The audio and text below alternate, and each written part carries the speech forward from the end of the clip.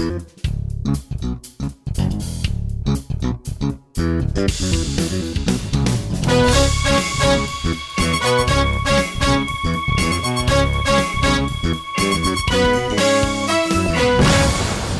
and welcome to the podcast of Tech.eu, Europe's premier technology industry information portal and market intelligence platform. This is episode number 98, released on December 5th, 2018. If you haven't done so yet, subscribe to the podcast on your app of choice, including iTunes, Spotify or SoundCloud, and don't miss the new episodes coming out at least weekly. Today we are going to talk about Uber's latest fine in Europe, about insects as the food of the future, about the maker movement, about the problem with employee stock options, and much more. We also have, as usual, a pre-recorded interview, this time with Panayotis Filimis, the CEO of Gravity, who will talk about the startup scene in Cyprus. We're also going to talk about upcoming events and share books and stories and whatnot we have come across recently. I am your host, Andrei Degeler, as usual, a tech journalist based in Amsterdam, joined today by Natalie Novik, our research analyst and feature writer. Hi, Natalie. How is it going? Hi, Andrei. I'm doing well. I'm very sad that I am not joining you in Helsinki this week for Slush, but it looks to be such an awesome week, and I hope you have a great time. Thank you. Thank you so much. I'm very much looking forward to the conference. So the moment this will go out, it's going to be right in the middle of the event. So we can just hope that everything is going to go great. And I'm sure that there will be the live stream, so you can at least watch the most interesting keynotes back in Edinburgh. Definitely. And also for those of you listening to the podcast, and if you see Andrei at Slush, please tell him what you think about the podcast. He would love to hear your feedback. Always happy to talk about the podcast, but also about anything that is connected to the European tech scene. So if you have anything to say, or if you just want to grab a coffee and meet, let me know and we will find a time. Now, let's move on to the stories of the past 7 days. I will start with the story about Uber's latest fine that it received in Europe. Last week, Dutch and British authorities fined Uber for a total of more than $1 million for a data breach from 2 years ago, from 2016. The breach led to the personal information of 57 million people to be exposed to hackers. The data that was exposed included full names, email addresses, and phone numbers, so that's quite a bit of information that you will probably not want the hackers to see. There were 2.7 million victims among Uber customers in the UK and much less some 174,000 people in the Netherlands. Interestingly, at the same time, the fine imposed by the UK was actually much smaller than the one of the Netherlands, about $500,000 versus almost $700.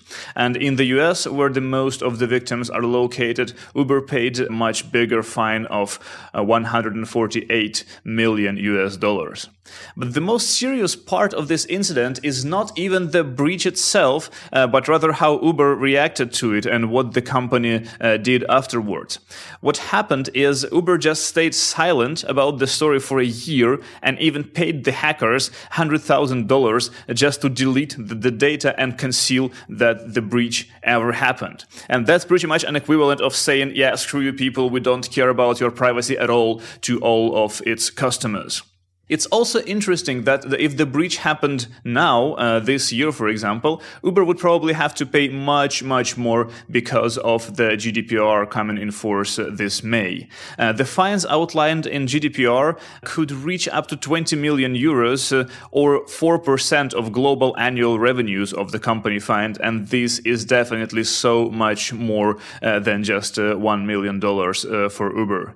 In a statement, Uber said that the company is, I quote, pleased to close this chapter on the data incident from 2016. The quote ends. Well, I bet they are, because it seems like Uber has made it out of this situation largely unscathed, at least in Europe. And I just do hope that the increase in data security and privacy savviness across the board, as well as the increase of the fines here in Europe, are going to make it at least not that widespread, these incidents with the data happening in big companies. So, Natalie, do you think you were among the victims of the UK part of the breach? I wasn't living in the UK during that time, but it's very possible that my information could have been shared as one of the US victims. There is really no way of knowing if you were a victim or not. You would have to kind of go out publicly and search for that information your own. Uber doesn't seem like they're very forthcoming to announce that you might have had your information stolen. So it's something maybe I should check out. Yeah, I also don't remember getting any notifications from Uber about this. Even though a lot of other companies actually tend to do that recently, sometimes you would just get this sort of email that would tell you what's happened with your data. And I do think that it's actually a good thing that it's happening. Anyway, let's move on. And now it's your turn, Natalie. So food of the future, what is that going to be?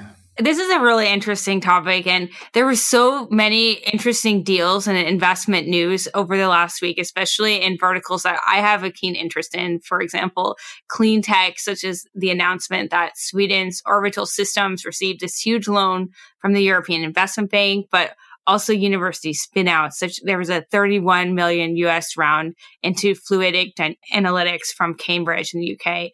But this week, I wanted to dig a little bit deeper into what was last week's biggest deal, which was a 40 million euro round that went to InnovaFeed. InnovaFeed is a French company that is developing an insect protein for the aquaculture industry. And so the aquaculture industry, they're raising insects for fish food that will eventually be used in farmed fish. And the company will be putting this investment into a new production site, which in this industry, raising insects is a key challenge due to the ecology and habitat needs of these animals. And that's why InnovaFeed's key innovation is a breeding model which specializes in using this certain fly that is native to Europe.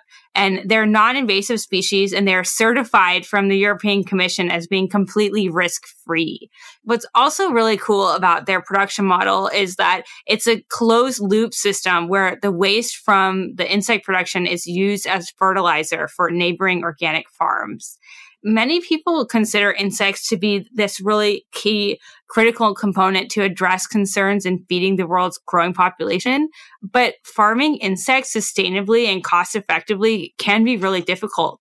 And I learned about this earlier this year when I was speaking with Daniel Vach, the co-founder of Sens Foods, which is a Czech startup that makes protein and energy bars and flour out of crickets.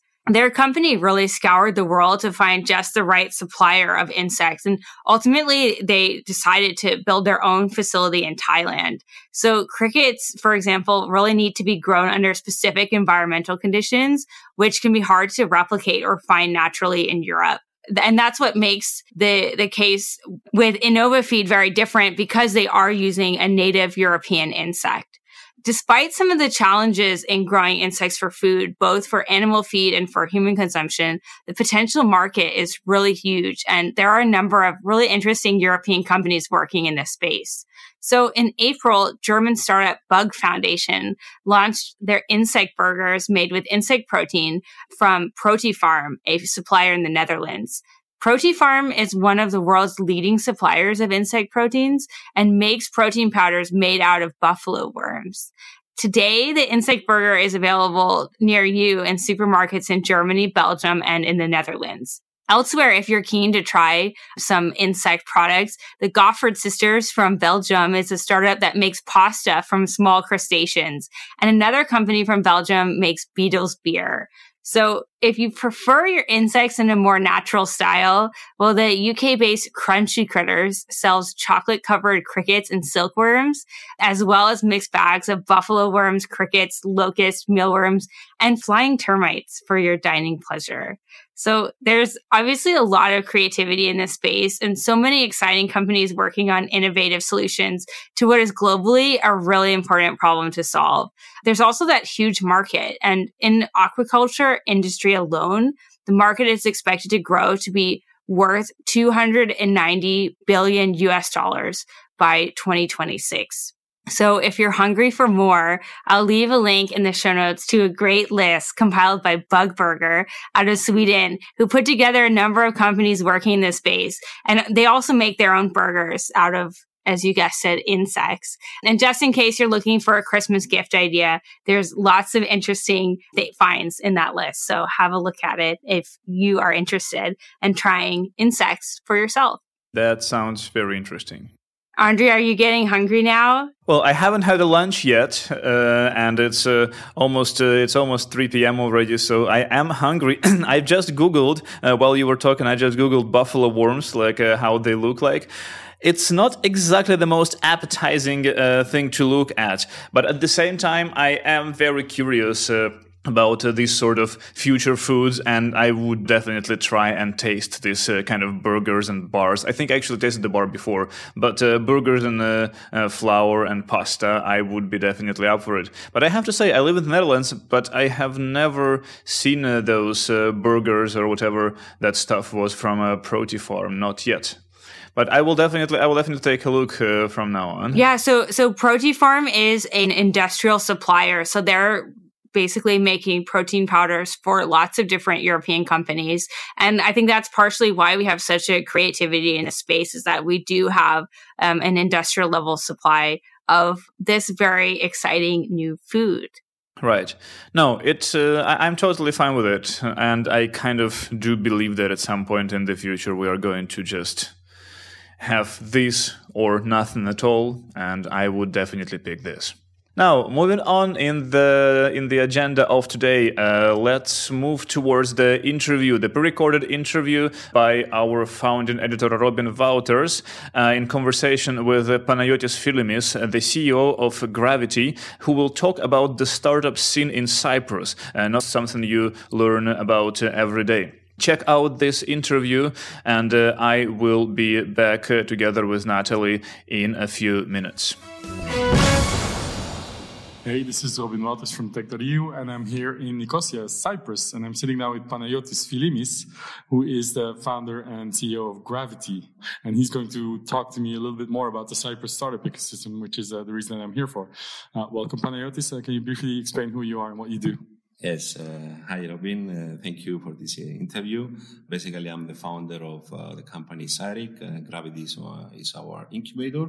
Cyric is a high-tech company producing technologies in various sectors, and Gravity is our international incubator. And basically, within the last few years, we've been accepting startups and investing in them. We have various startups starting from various areas. We have like biotech, we have health, we have gaming, we have sports in various sectors, because basically the ecosystem is quite small in Cyprus.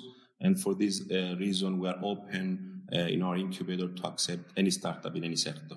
So this is my first time in Cyprus, and I've been here 2 days now, and I've been talking to a lot of people about the ecosystem. If one thing everyone agrees on is that it's indeed small, but I'm wondering what is interesting about it? Like, why would people need to have Cyprus on their radar? Yeah, it's a quite interesting question. Cyprus has some remarkable results, I would say, starting from the base of high tech and research. So the country has invested a lot on research. We have results in Europe on competitive calls that bring Cyprus at the top, and especially also from the side of the companies. We have the biggest participation of companies in R&D competitive calls, and that created actually a very nice environment for researchers, and that's why we have also a lot of tech companies coming in Cyprus, employing people, especially I would say on the computing and the IT sector.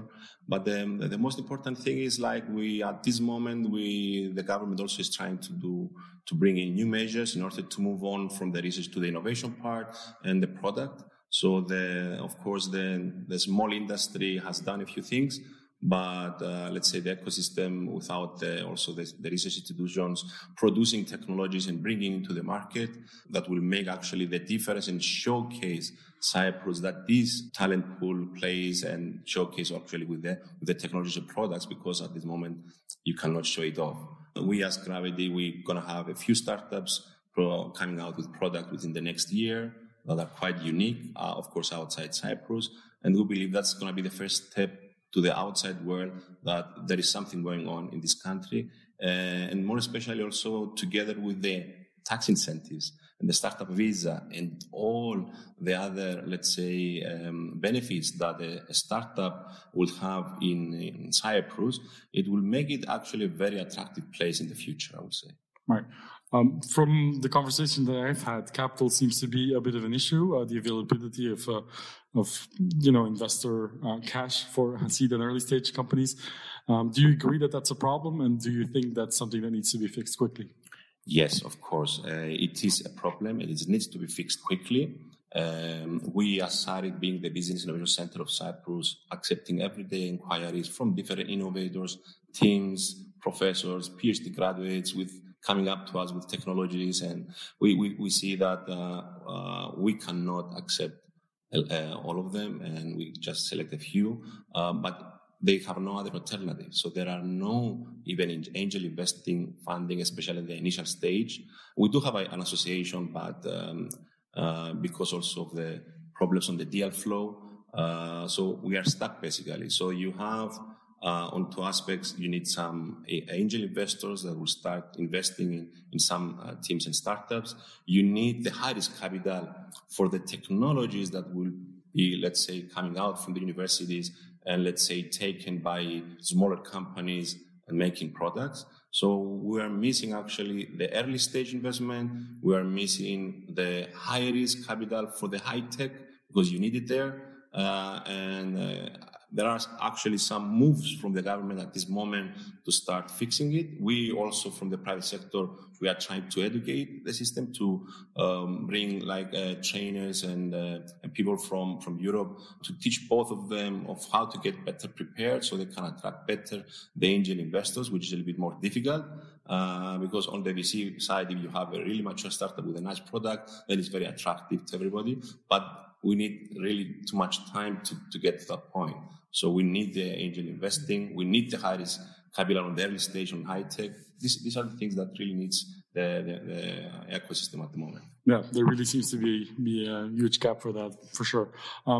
In terms of verticals, is there anything that Cyprus is really good at for whatever reason, historical or because of future potential or specific talents that you have here?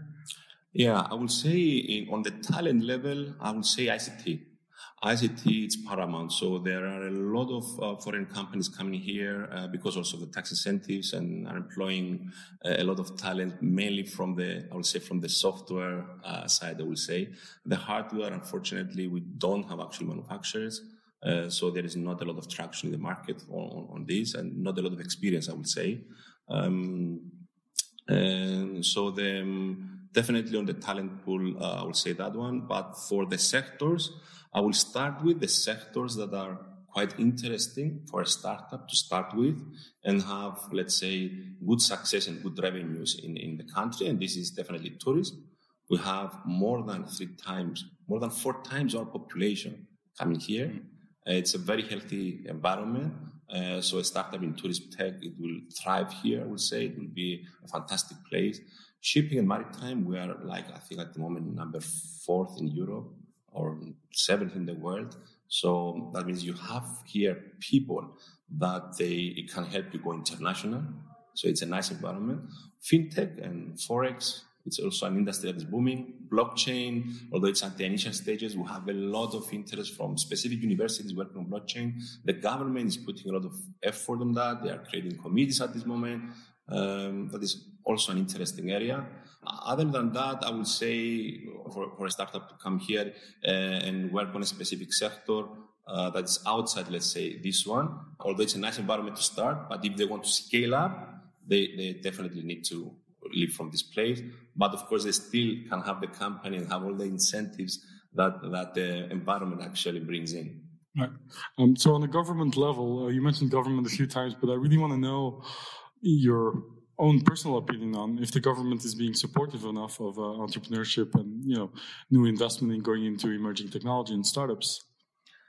They have been supportive at the level of, I would say, the funding, but on the implementation, I wouldn't say that they were really good on this part. But there is, let's say, very recently actually, there was an announcement of having for the first time the chief scientist of Cyprus, and this will be very important because it's at this moment that we need to make the step from too much research and too much focus on the academia, moving on to products. And part of the investment is something that is missing. They know it, and we hope that in the future they will make the right moves. And this is actually also a part for us coming from the private sector to really educate them, what is required, and bringing in Cyprus people that they have experience from Europe and abroad, and really expose what are the other ecosystems doing to improve. It's going to take a lot of work and a lot of time, but I can see the potential. And I've also met the chief scientist yesterday here at Gravity, and was most impressed by his ability to sort of identify the problems and his seemingly willingness to do something about it. So, but thank you so much for sharing your vision on the Cyprus startup ecosystem, and I wish you all the best, both professionally but also in terms of a startup scene in general. Thank you very much, Robin, for coming to Cyprus and really helping us to move forward. Thank you very much.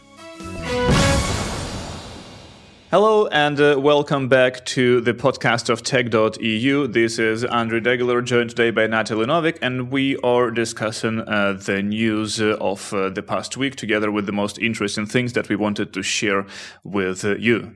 Now it's time to talk about the calendar and events coming up in the next few weeks. Natalie, is there anything you are looking forward to?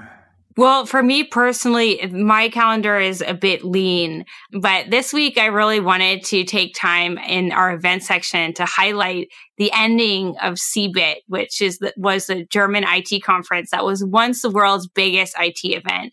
And it started in 1970 and at its peak hosted up to 850,000 visitors.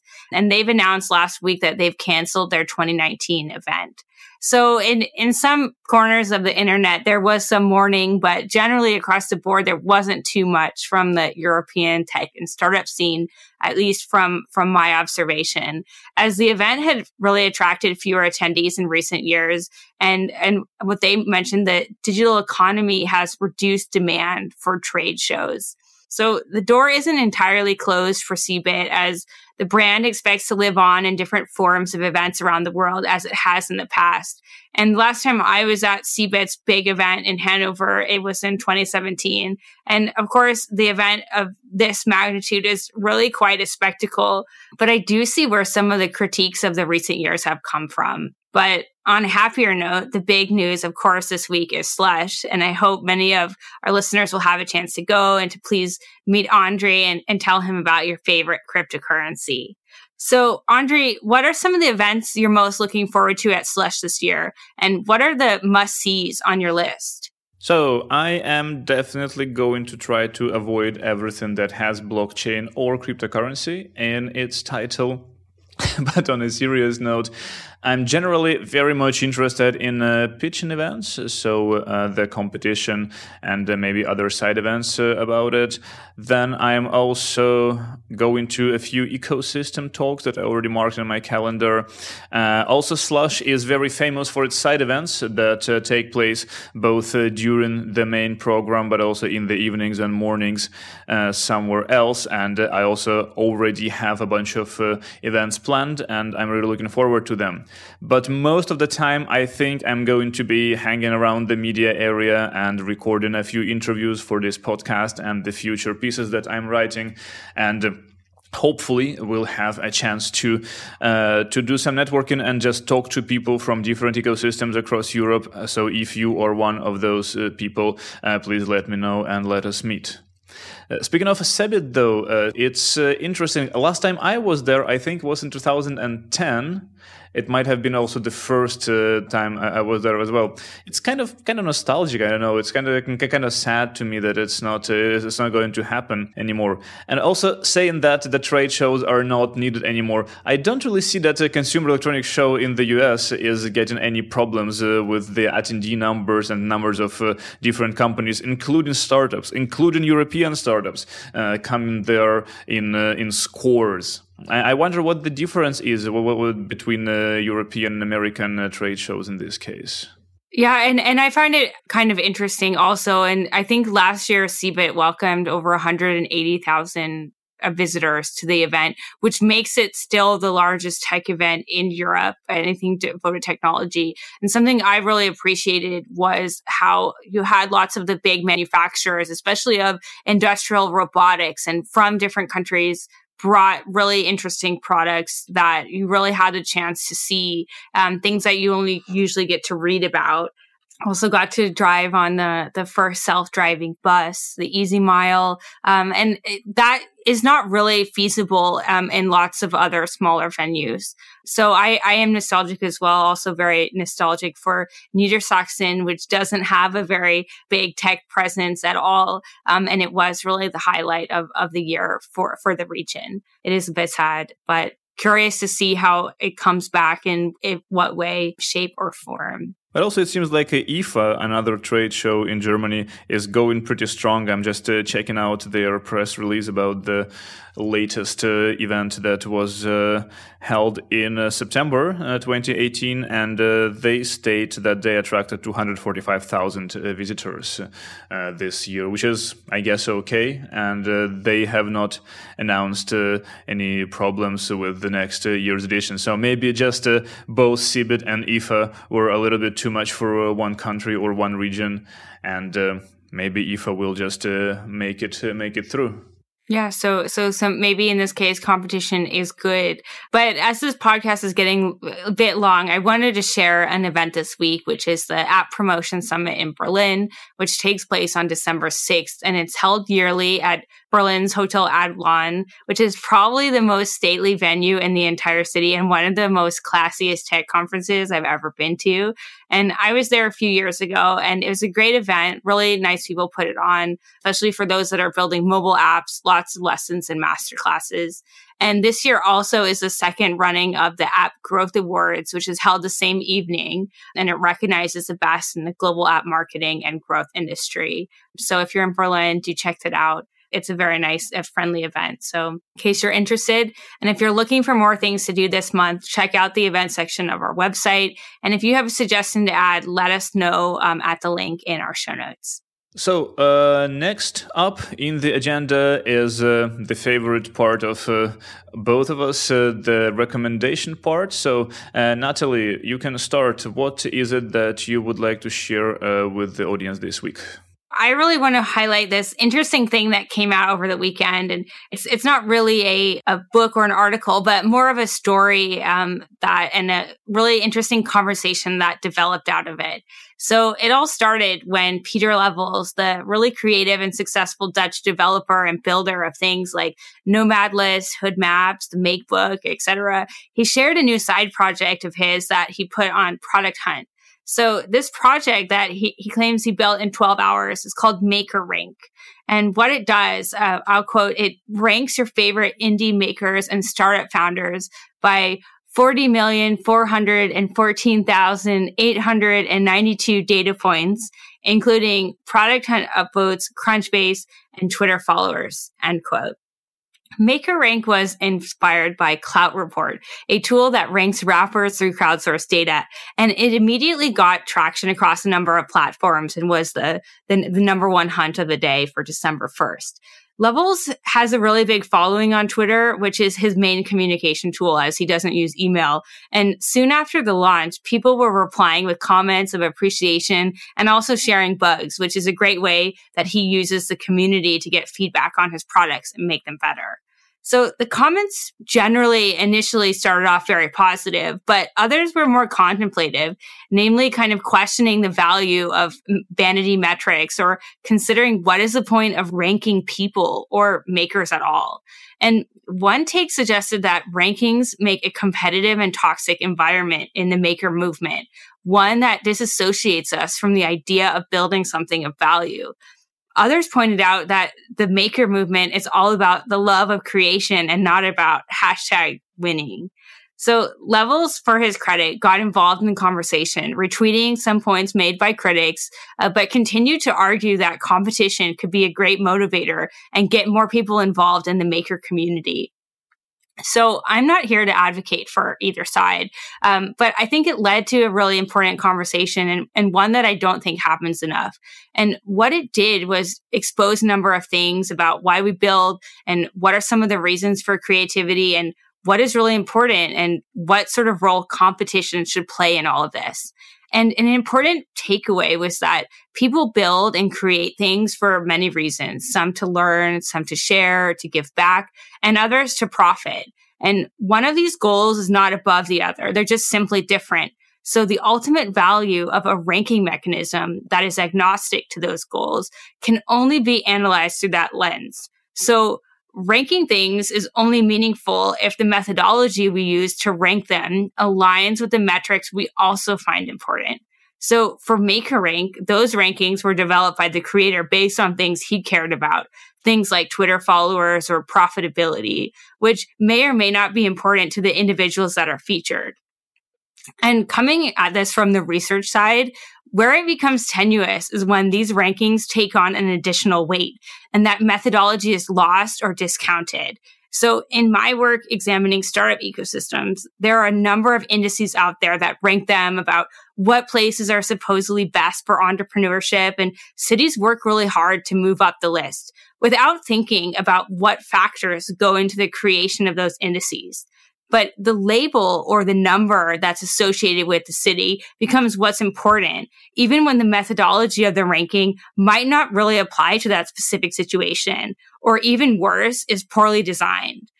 So you have to step back and think about what it is this ranking is actually useful. So too often, those numbers or rankings become a shortcut in which we measure ourselves. So it's important that we don't give them more credit than they're actually worth.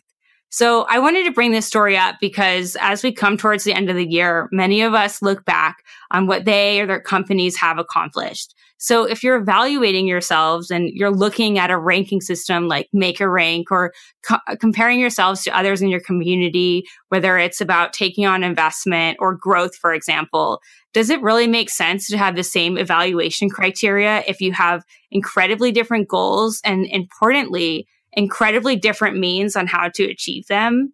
So founders can be really hard on themselves. And what's something that's really important to keep in mind and to maintain some perspective on how to evaluate ourselves is very unlikely that your goals are just the same as everyone else's. So the measurement tools shouldn't also be the same.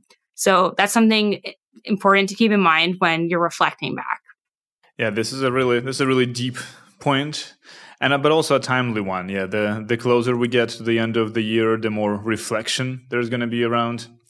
So yeah, it's always great to keep in mind that everybody has different goals, different means, and generally different things they want to achieve, even though they might look similar from the side.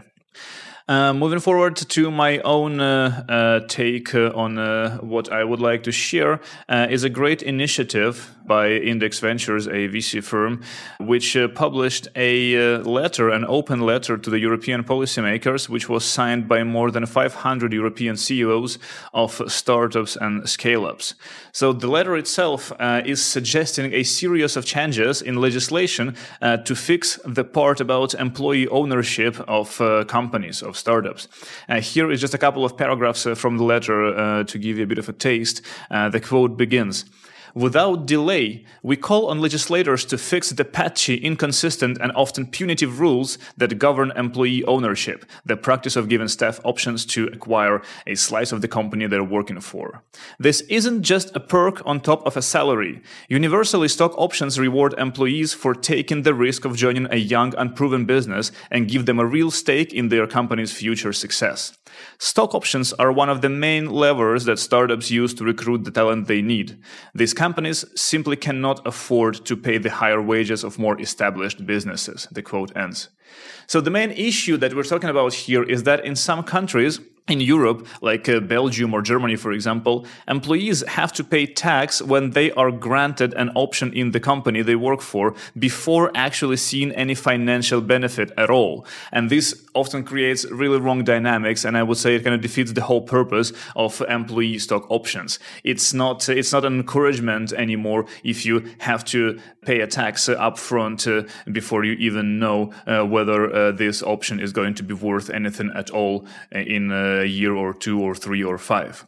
So Index Venture, which was the initiator of this movement, they have also published a really nice guide to stock options for European entrepreneurs. The document is huge. It's like more than 100 pages long, and it covers a lot of different questions regarding employee ownership, both from the regulatory perspective, but also just some practical things for entrepreneurs to keep in mind. If you are a CEO of European startup, go check out the document in the show notes. But also, I would encourage you to consider signing the letter too, because I guess the more people sign it, the bigger a chance we have to get to the policymakers and get these things fixed before it's too late. Great. And yeah, thanks for sharing that, Andrei. I've seen it come across my feed pretty regularly, and a lot of people are in support of this initiative. And it's great to have a conversation sparking this important issue. I'm pretty sure we're going to have more than 1,000 people signing it within the next week or two. And the letter itself is due to be sent out on the 7th of January, if I'm not mistaken. So by that time, I hope there is a sizable number of people who have joined the movement. Now, this is it for today's podcast. I do hope you have enjoyed it. Thanks a lot for listening today.